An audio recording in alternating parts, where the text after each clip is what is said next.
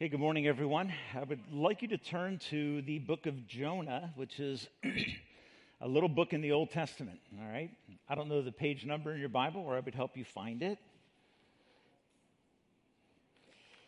One of those little books, if you get back to Isaiah, Jeremiah, Ezekiel, Daniel, and then just move forward a few books, you'll find a little bit called the book of Jonah in the Old Testament. It's one of what we call the minor prophets, largely because of its size in comparison to what are called the major prophets. So this week I was having a conversation with a friend about a circumstance that has come into his life. And it's a circumstance that, maybe many of us go through things like this, where an offense is received, someone misrepresents something to us, someone lies to us, someone fails to fulfill a promise. And there is in most of us a self-righteous response. Okay? Most of us, I think in that circumstance, tend to ask the question, what can I do? All right? Meaning, there may be a list of responses that I can give, and I want to be able to look through that list and then determine which response I like the most. Okay?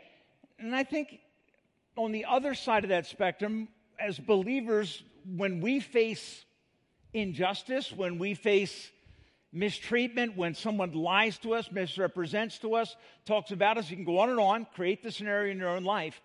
A believer should be asking not what can I do in terms of payback, but what should I do in terms of demonstrating God's grace?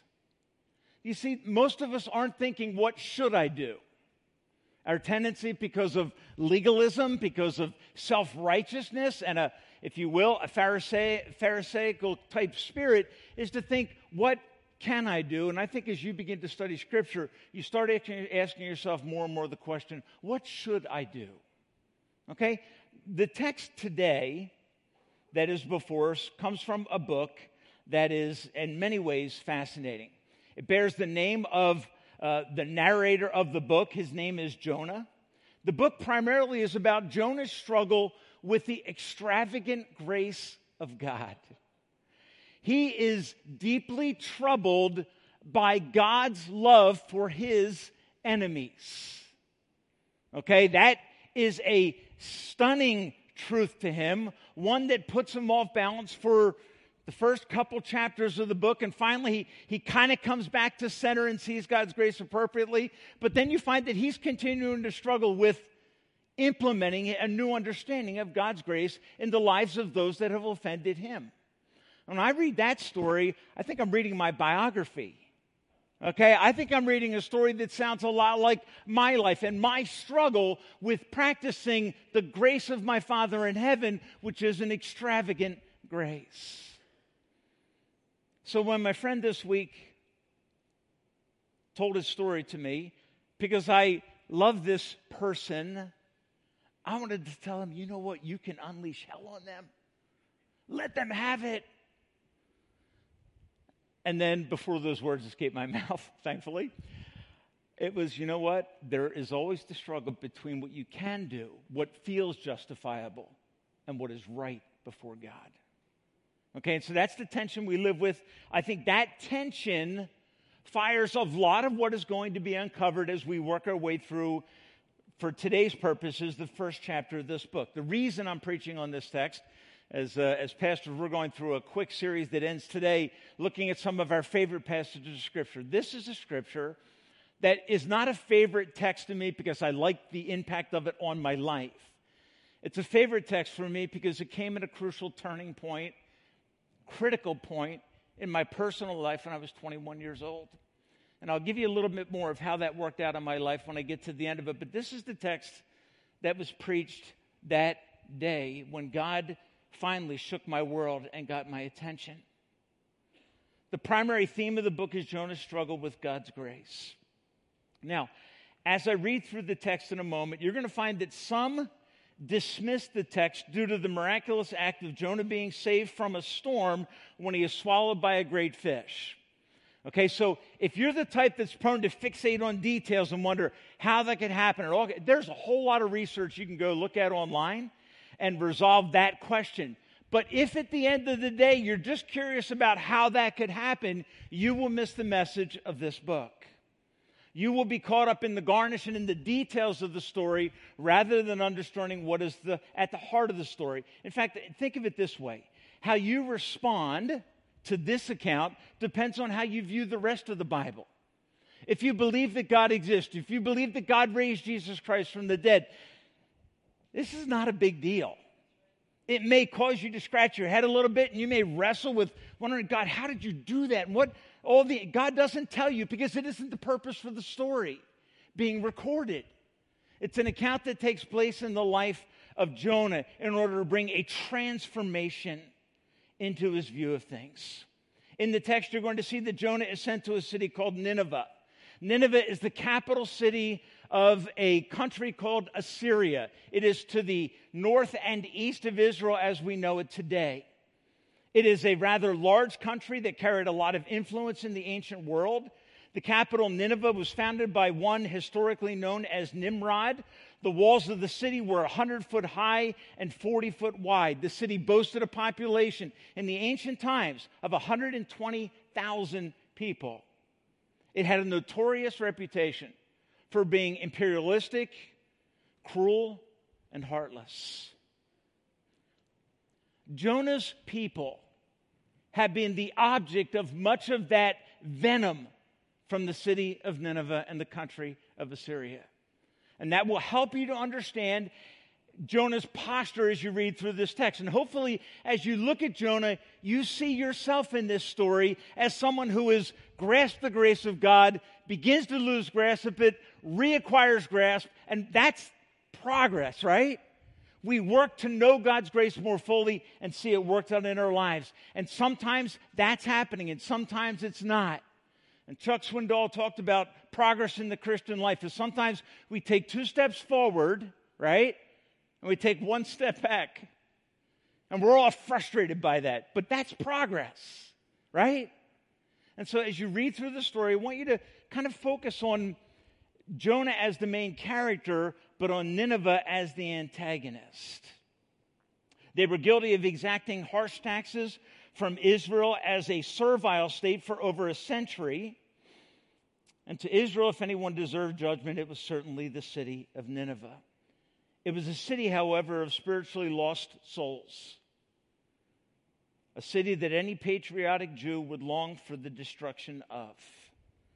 And it is no wonder then, as we read this account and we read the directive that's given to Jonah, it's no wonder that Jonah struggles with getting his arms around obedience to this call from God. I want you to look in verse 1 of Jonah chapter 1. It says, "The word of the Lord came to Jonah, son of Amittai. Go to the great city of Nineveh and preach against it, because its wickedness has come up before me." That is, its wickedness has risen to a level where it can no longer be ignored. Okay, there is a time and circumstance and situations where the judgment of God becomes essential. Nineveh has reached that kind of point. Verse 3, "But Jonah ran away from the Lord and headed for Tarshish. He went down to Joppa, where he found a ship bound for that port. After paying the fee, he went aboard and sailed for Tarshish to flee from the Lord." I want you just to, if you write in your Bible, circle those words. He did it to flee from the Lord. Then the Lord sent a great wind on the sea, and such a violent storm arose that the ship threatened to break up. All the sailors were afraid and cried out, each to his own god. That is, they were thoroughly pagan people. They had gods of their own imagine and making.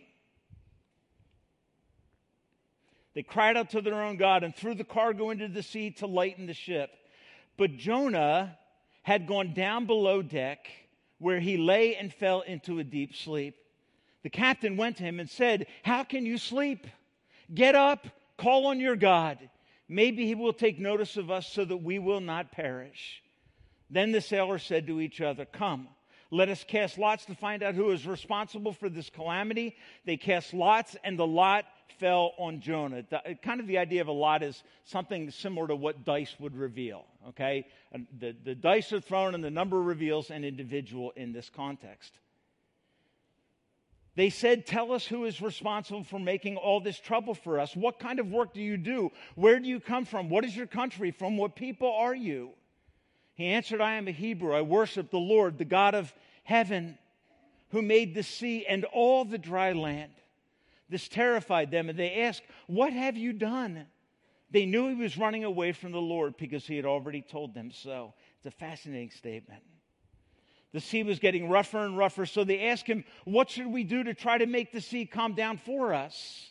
And Jonah replied, pick me up and throw me into the sea, and it will become calm. I know that it is my fault that this great storm has come upon you. Instead, the men did their best to row back the land, but they could not, for the sea grew wilder than before. And they cried out to the Lord, please, Lord, using now the covenant name of Jehovah God, do not let us die for taking this man's life. Do not hold us accountable for killing an innocent man, for you, Lord, have done as you pleased. Then they took Jonah and threw him overboard, and the raging sea grew calm. At this, the men greatly feared, and they offered a sacrifice to the Lord and made vows. This pagan country of Assyria had become the object of God's observation and then the object of God's missionary outreach. He examines the country, sees deep need, and does not bring the judgment that's deserved, but instead sends Jonah as a preacher of God's truth and grace to the city of Nineveh in order to give them help and in order to give them hope.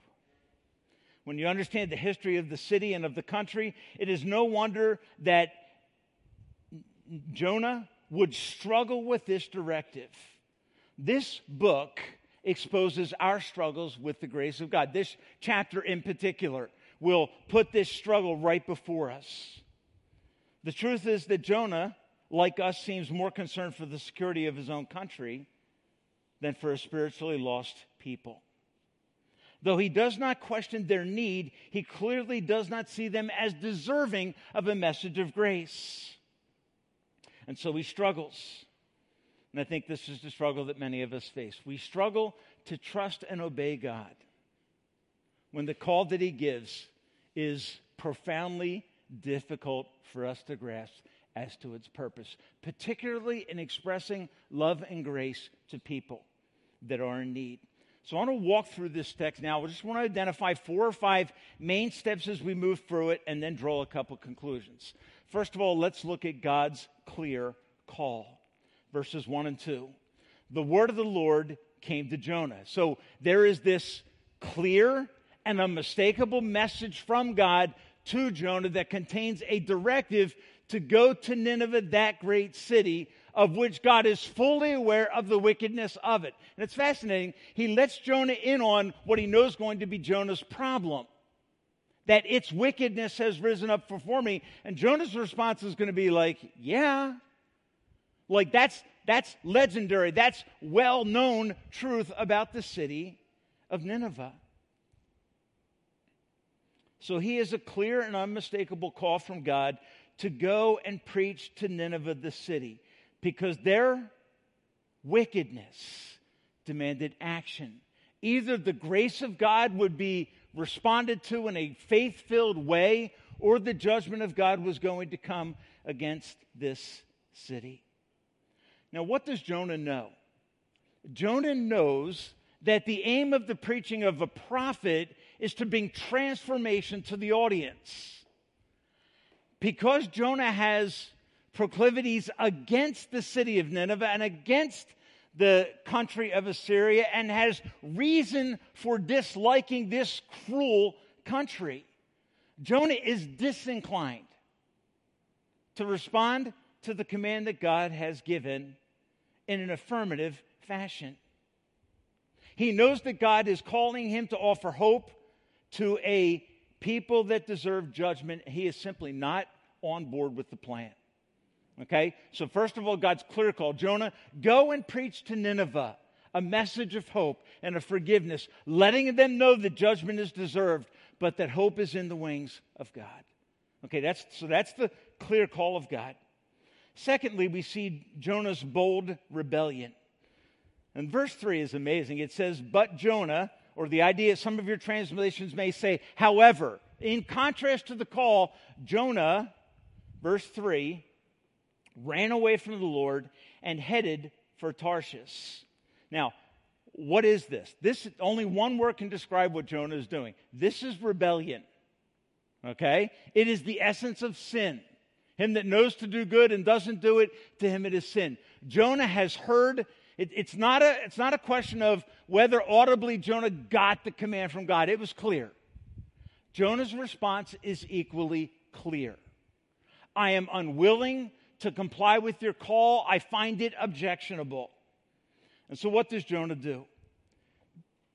Jonah aims to hide and flee from the Lord. Right? So the text says he went down to Joppa, where he found a ship bound for that port. After paying the fare, he went aboard and sailed for Tarshish to flee from the Lord. A little bit later, it's going to say that Jonah went down into the ship to hide. He was trying to find a secure place. And hopefully, as you read this, Jonah has gotten from God a supernatural revelation and calling, right? God came to Jonah and said, Jonah, I want you to go to Nineveh and preach the word of the Lord to them. Okay, that's a supernatural encounter, right? To me, then, it's a bit humorous that Jonah says, I don't want to do that, reflecting on the supernatural encounter, and decides that he's going to hide in a place where God can't see him. All right, to me, there's an irony in that. I have a supernatural encounter with God who finds me and calls me as his prophet to go, and I say, I'm just going to hide and he's not going to know I'm here.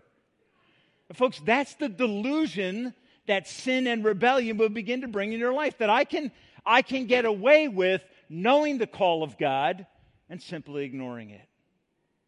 And God, sovereign, all-knowing, won't care. To Jonah, I'd like to say, au contraire. God knows where you are. God knows the calling he's put in your life. And that calling and purpose of God will not be thwarted by Jonah's childish rebellion. Now, I understand that the nature of the topic is serious for Jonah. He cannot understand why God would want to send grace to a country like Nineveh. I'm good with that. I understand. I wrestle with that same idea, that same concept. But just because I wrestle with the depth of God's grace doesn't mean that it isn't deep. And doesn't mean that it isn't amazing, even though I fail to grasp the enormity and magnitude of it, even unleashed in my own life. And so it's possible for you to know the grace of God, to experience forgiveness and restoration in the relationship with God, and still struggle with communicating that grace to people around you who have offended you.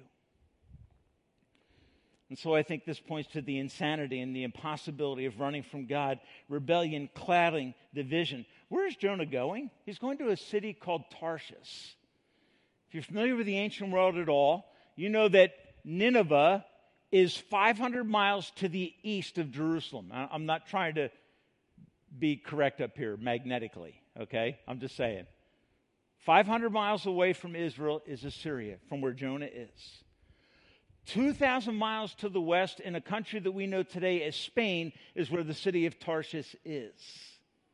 It really is the extent, kind of one of the outer limits of the known world at that time, moving west. What had Jonah done? He had simply determined that he would move as far away from the call of God as possible, because that's how untenable and unacceptable he found the directive of God to be that exposed this rich and extravagant grace of God for rebels.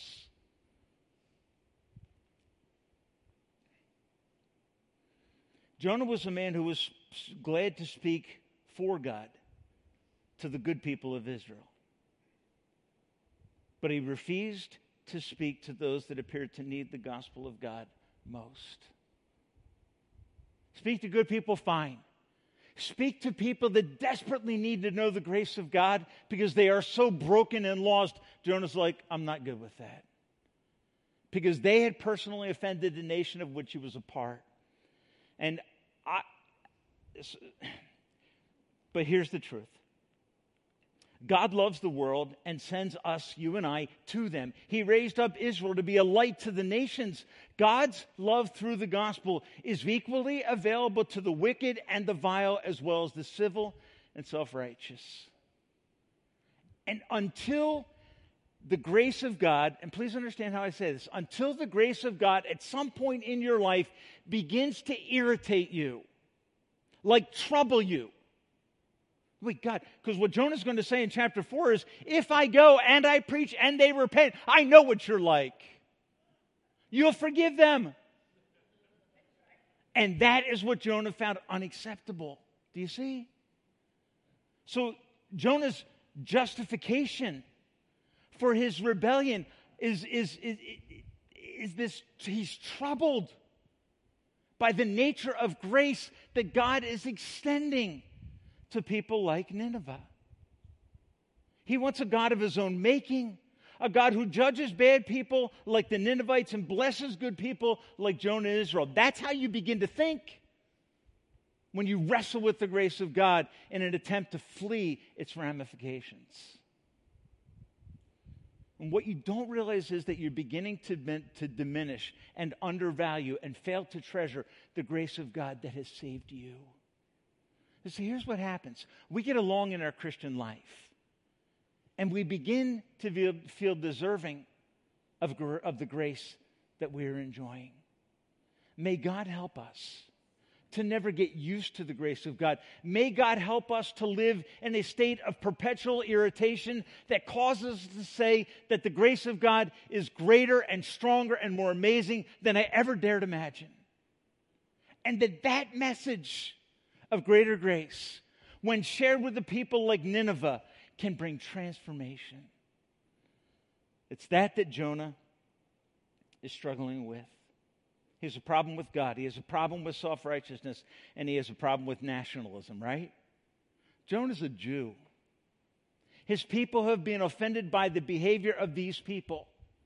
And what I think is sad is this: Jonah is more concerned with being a patriotic Jew than he is with being a God-fearing Jew.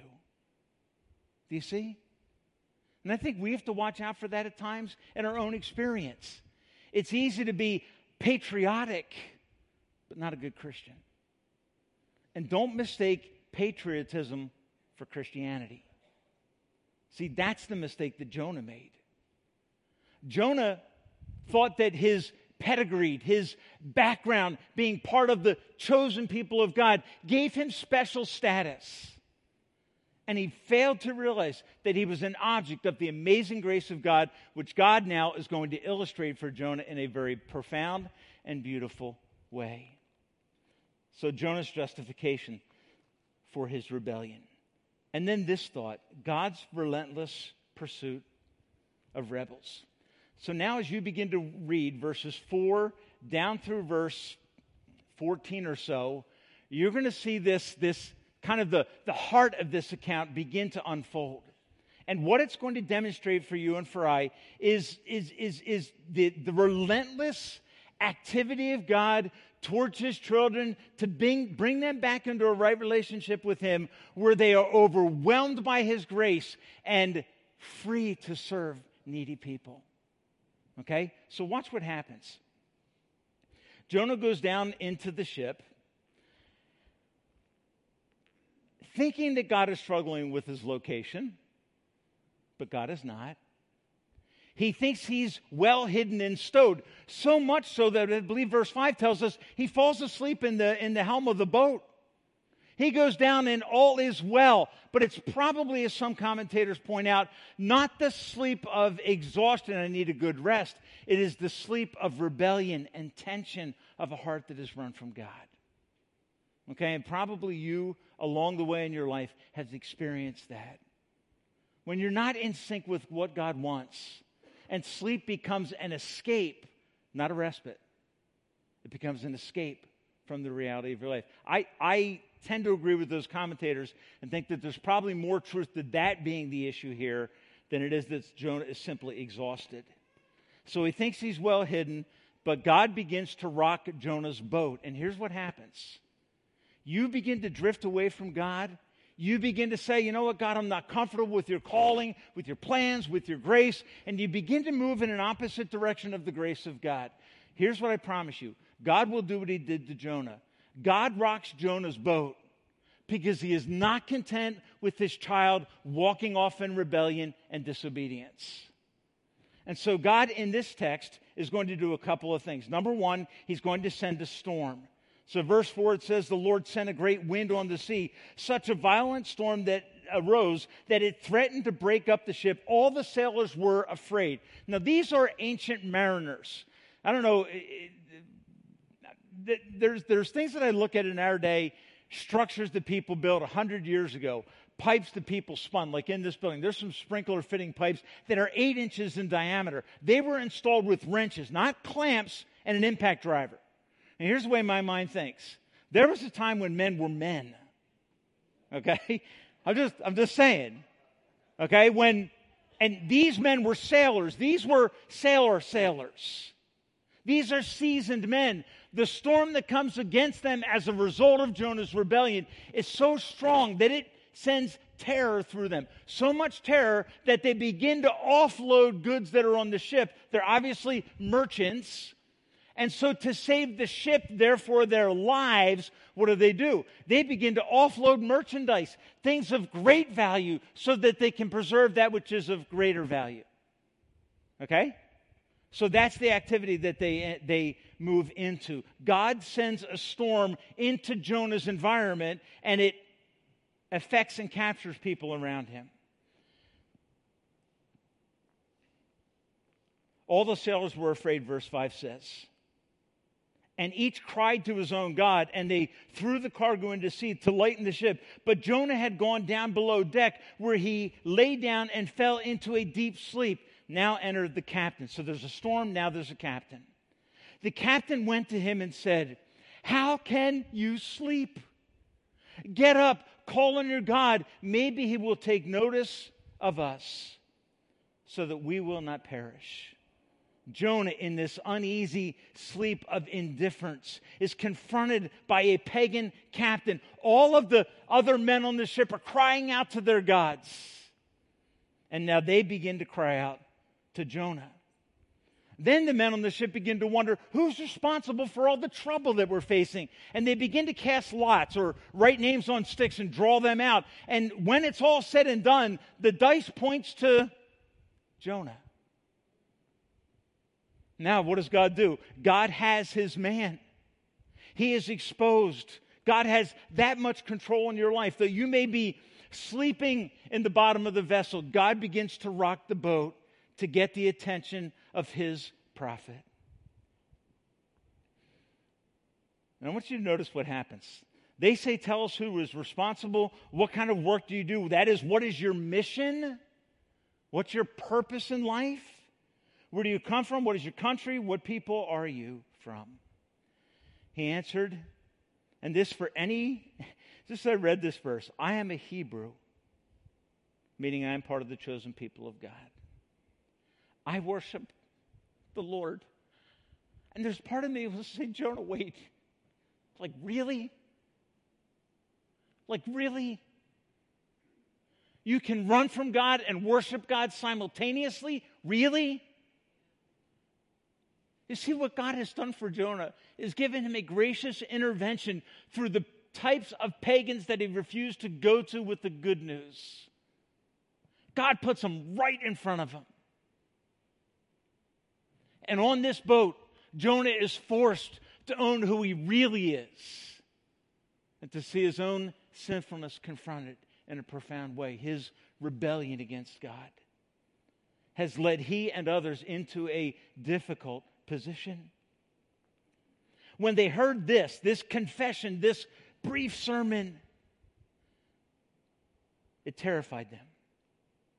And they said, what have you done? Now, in the parentheses, it says they knew he was running away from the Lord because he had already told them.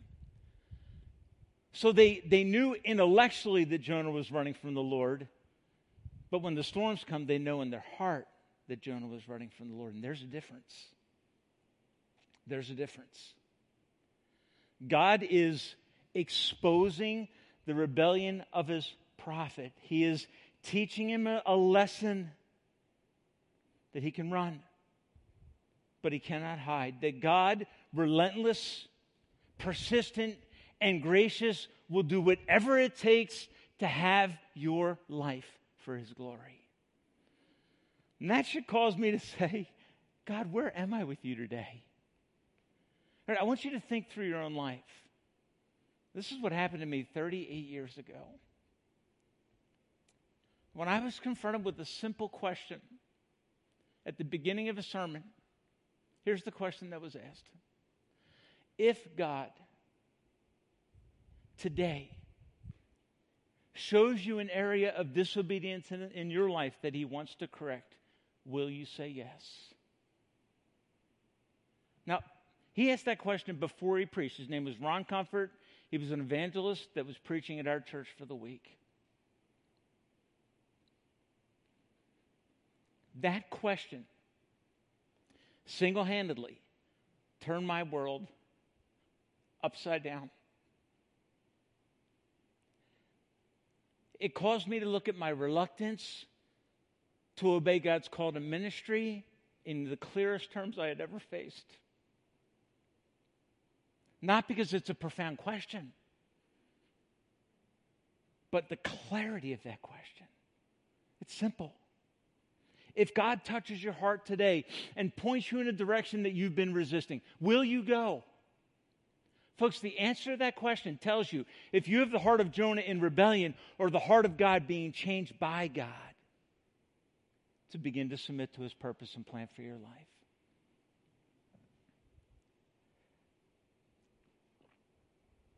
You know, I've often heard people say, and this is typically at the context in which I heard it was kind of hyped up men's conferences, okay? Like everything's rah-rah. I remember hearing this a number of times because it was probably something that was traveling around the evangelical world, okay? Here's the statement. God is a gentleman. God is a gentleman. He will wait patiently for you. He won't force his way into your life. And I think Jonah is saying, I haven't been pursued by a gentleman. I've been pursued by the creator of the universe, who has the right to every part of my life. So folks, here's what I want you to realize as you look at this. God's pursuit of Jonah in his rebellion, relentless, persistent, and gracious. He's calling him back into the fold. He's not giving him what he deserves for his rebellion because that has already been borne by a Savior. He's calling him back. He's pursuing him. And folks, there's something about the pursuit of God in your life as a believer that is at once uncomfortable and simultaneously reassuring. Okay? My dad coming home from work at night, I found to be reassuring. There was something about my dad that was comforting. But I also remember times when my dad was coming home from work and I had been participating in some things that he would find highly unacceptable and not being happy to see him. Same person. Same person. The difference was not in my dad. It was in me. And as a loving dad, he was there to provide and protect. And as a loving dad, he was relentless in calling us to the right kind of life. And that's what God is doing to Jonah here. Relentless, persistent, gracious pursuit will never let go. But we sing that song. What does it mean to you? That God won't let you drown in the sea? No. He's not going to let you walk off into rebellion that destroys your life as his child. That's what Jonah's attempting, to hide from the Lord. Impossible, Jonah. In fact, While you're sleeping in the bottom of that boat, He's going to rock your boat. He's going to wake you up. He's going to give you an opportunity for obedience to make His name known. That's the grace of God. That's why I love this text. I don't need a God who's a gentleman.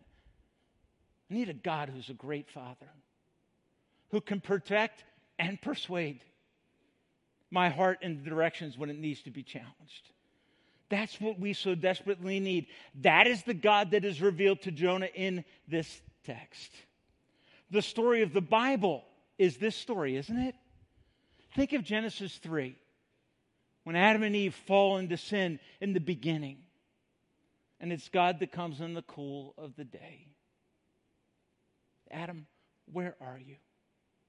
Where are you?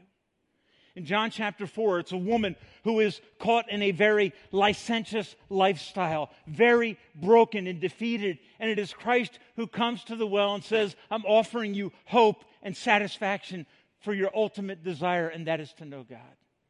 He is pursuing. Peter denies Christ 3 times, right? And what do you find? You find Christ relentlessly pursuing Peter. Though he wants to abandon the call of God in shame, God in grace restores him and brings him back. Folks, that's the story of the Bible. That's what happens to Paul in Acts chapter 9 when he's confronted on the road to Emmaus, and God strikes him down and confronts his rebellion and calls him into relationship and makes him his son. That's not God being mean. That's not God being a gentleman either. It's God being God, loving persistently, relentlessly, and graciously. That's what God does.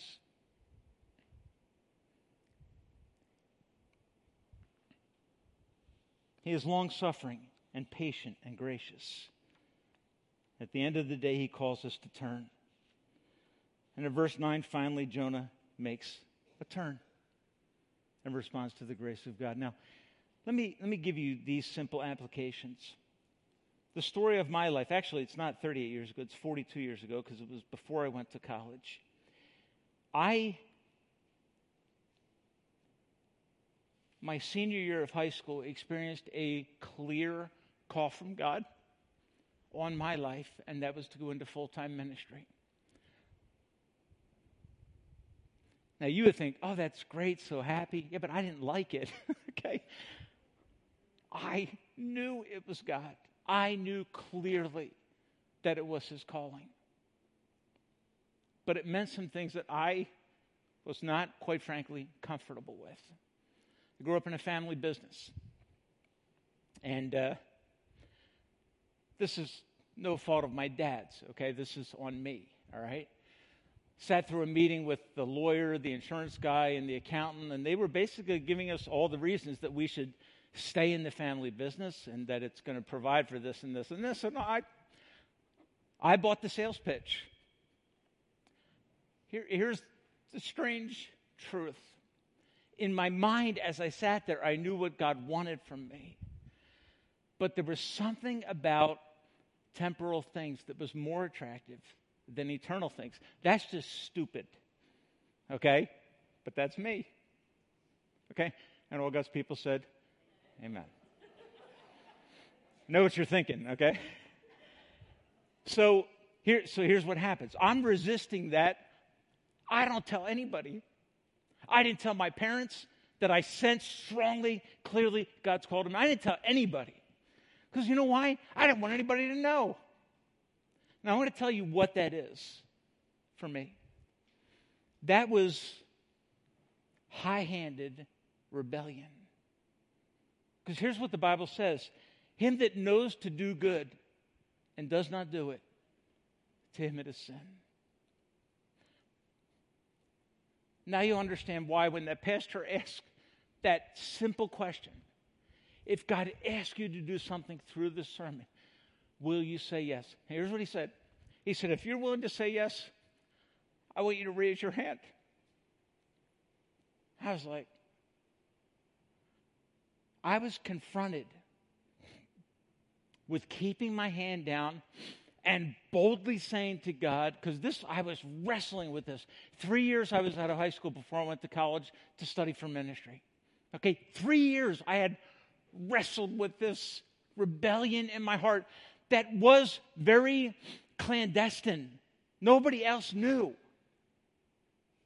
But I knew in my heart what it was to experience a storm with God. Like a storm was raging.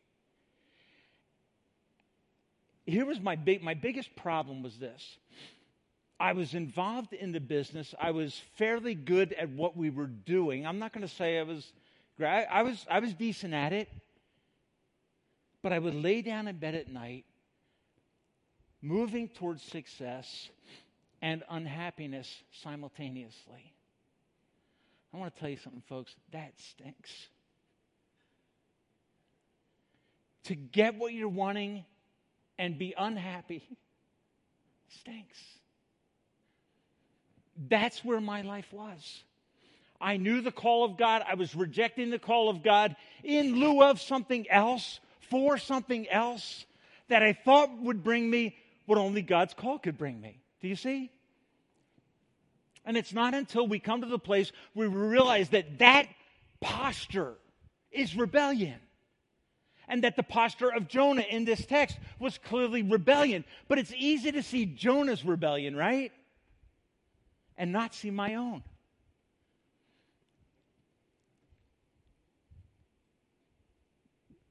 This is the text that guy preached on that day. And he made an uncanny observation that every time you step away with God, there is a necessary and inevitable progression downward. And he pointed to things in the text, but the text kind of, Jonah goes down to Joppa, he goes down into the ship, and when he's thrown out of the ship, he goes down into the belly of the whale. And there wasn't a lot of upside in rebellion against God. And as that truth laid hold of my heart, it brought a very powerful and beautiful and wonderful breaking moment for me. When I finally said, God, I surrender my life to your plans and your purposes. So the first thought and application is there is a decided trend in the life of rebels. It's downward, distinctly downward. It takes you into a storm. Secondly, hope for rebels is revealed in the experience of Jonah. Okay, now I want you to understand this. In the story of Jonah being tossed into the sea, being in the belly of the whale for 3 days and 3 nights, and being spit up on shore once he comes to a point of brokenness is a greater picture, right? Because that story, as you read that, little bells, New Testament bells should be ringing in your mind. That in Matthew 11, Jesus would say to people that are saying, give us a sign. He says, I'll give you a sign. I'll give you the sign of Jonah. What's the sign of Jonah? Jonah is thrown into the storm so that others might be saved. And on the third day, God restores him. Jesus Christ is thrown into the storm of your rebellion. He takes the wrath of God, that wind of God's wrath that was coming against you. He steps into it and does not live in the grave. He dies to bear the wrath of God for your sin and to set you free.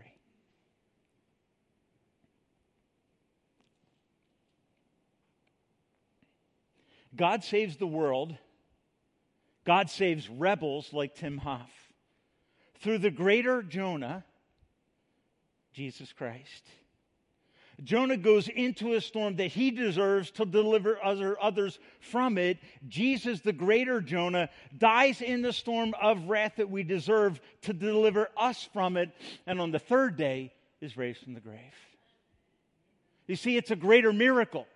Jonah goes in alive, comes out alive. Jesus goes in dead and comes out alive. Jesus says, you want a sign that God is at work? There is no greater sign than the one that is anticipated in the life of a rebel.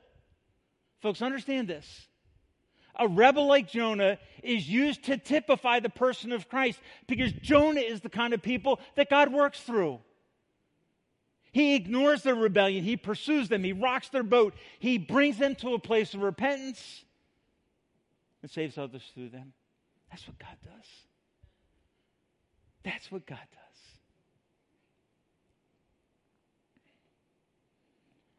Hope for every person in this room today is not found in religious effort like Jonah had, but it is found in the simple faith response of Nineveh, who, deserving the wrath of God, they find that God's grace offered in chapter 4 and verse 2 is greater than their sin, because the wrath they deserve is borne by God himself in the person of his Son. Here's what I want you to know. Nineveh was a city that deserved the judgment of God. Nineveh was a city that found the grace of God when Jonah went and told them the truth about God. Folks, there's no hope in self-salvation. There's no hope in religion. Hope is found in what is pictured through Jonah and ultimately clarified in the work of Christ, that he went into the storm of God's wrath that I deserve. He died to bear the consequence of my sin, for the wages of sin is death. But the free gift of God is eternal life through Jesus Christ, our Lord. So maybe you're here this morning and say, okay, I'm a rebel. I got some of that in me. Maybe you're going through a season of walking away from God, where God's been calling and you've been ignoring, and you sense a storm beginning to brew. I want you to know that if you step towards God, he will come and rescue you. He'll come and save you. He doesn't care how sinful you are. That's proven by his call to Nineveh. You couldn't be worse than that, folks. Trust me. But he offers salvation to Nineveh simply because they desperately needed it. I want to encourage you this morning to realize that once you understand the gospel of God, the truth of his grace, relentless, passionate, and gracious, you will no longer cruelly exploit like Nineveh did, nor be righteous in selfish ways like Jonah was. But you will become willing, bold, and compassionate witnesses to God's undeserved favor in his Son, Jesus Christ. And you might find along the way that grace is a little bit irritating. But just remember your own story. Saved by grace. And God will cover that irritation and cause you to revel in and rejoice in the grace of the God who loves rebels like you and I. If you're here this morning, you've never trusted Christ, I would encourage you this morning, just say to God, God, I understand today that I'm a rebel in need of your grace, mercy, and forgiveness. I deserve your judgment, but I understand that your Son stood in my place on the cross and took the storm of your wrath that I so deserved. And he says to you this morning, whosoever will may come. Come confessing, come trusting Jesus. Don't start to be religious today. Don't do that. Trust the greater righteousness of Christ, which covers all your sin. Father, as we come this morning, we come from different places. We come with different struggles. Some of us come this morning moving away from you, Lord, strangely. Oh God, help us to hear the call to Jonah, to your son, Father, to your daughter, Father, saying, come home, come home. Give up your rebellion, trust in Christ. Maybe this morning you just need to let that simple question flow over your heart this morning. If God points in a specific direction right now, what is your answer? What is your answer? Father, I thank you for your gracious pursuit of each one of us. Thank you that you are the God that changes hearts. Thank you that we don't need to get it. Thank you that you are the God that changes hearts to believe the gospel and to repent and to find hope in Christ. So, Father, I pray that this simple text would bear fruit in our lives today And we pray this for the glory of Christ. In Jesus' name. And all God's people said,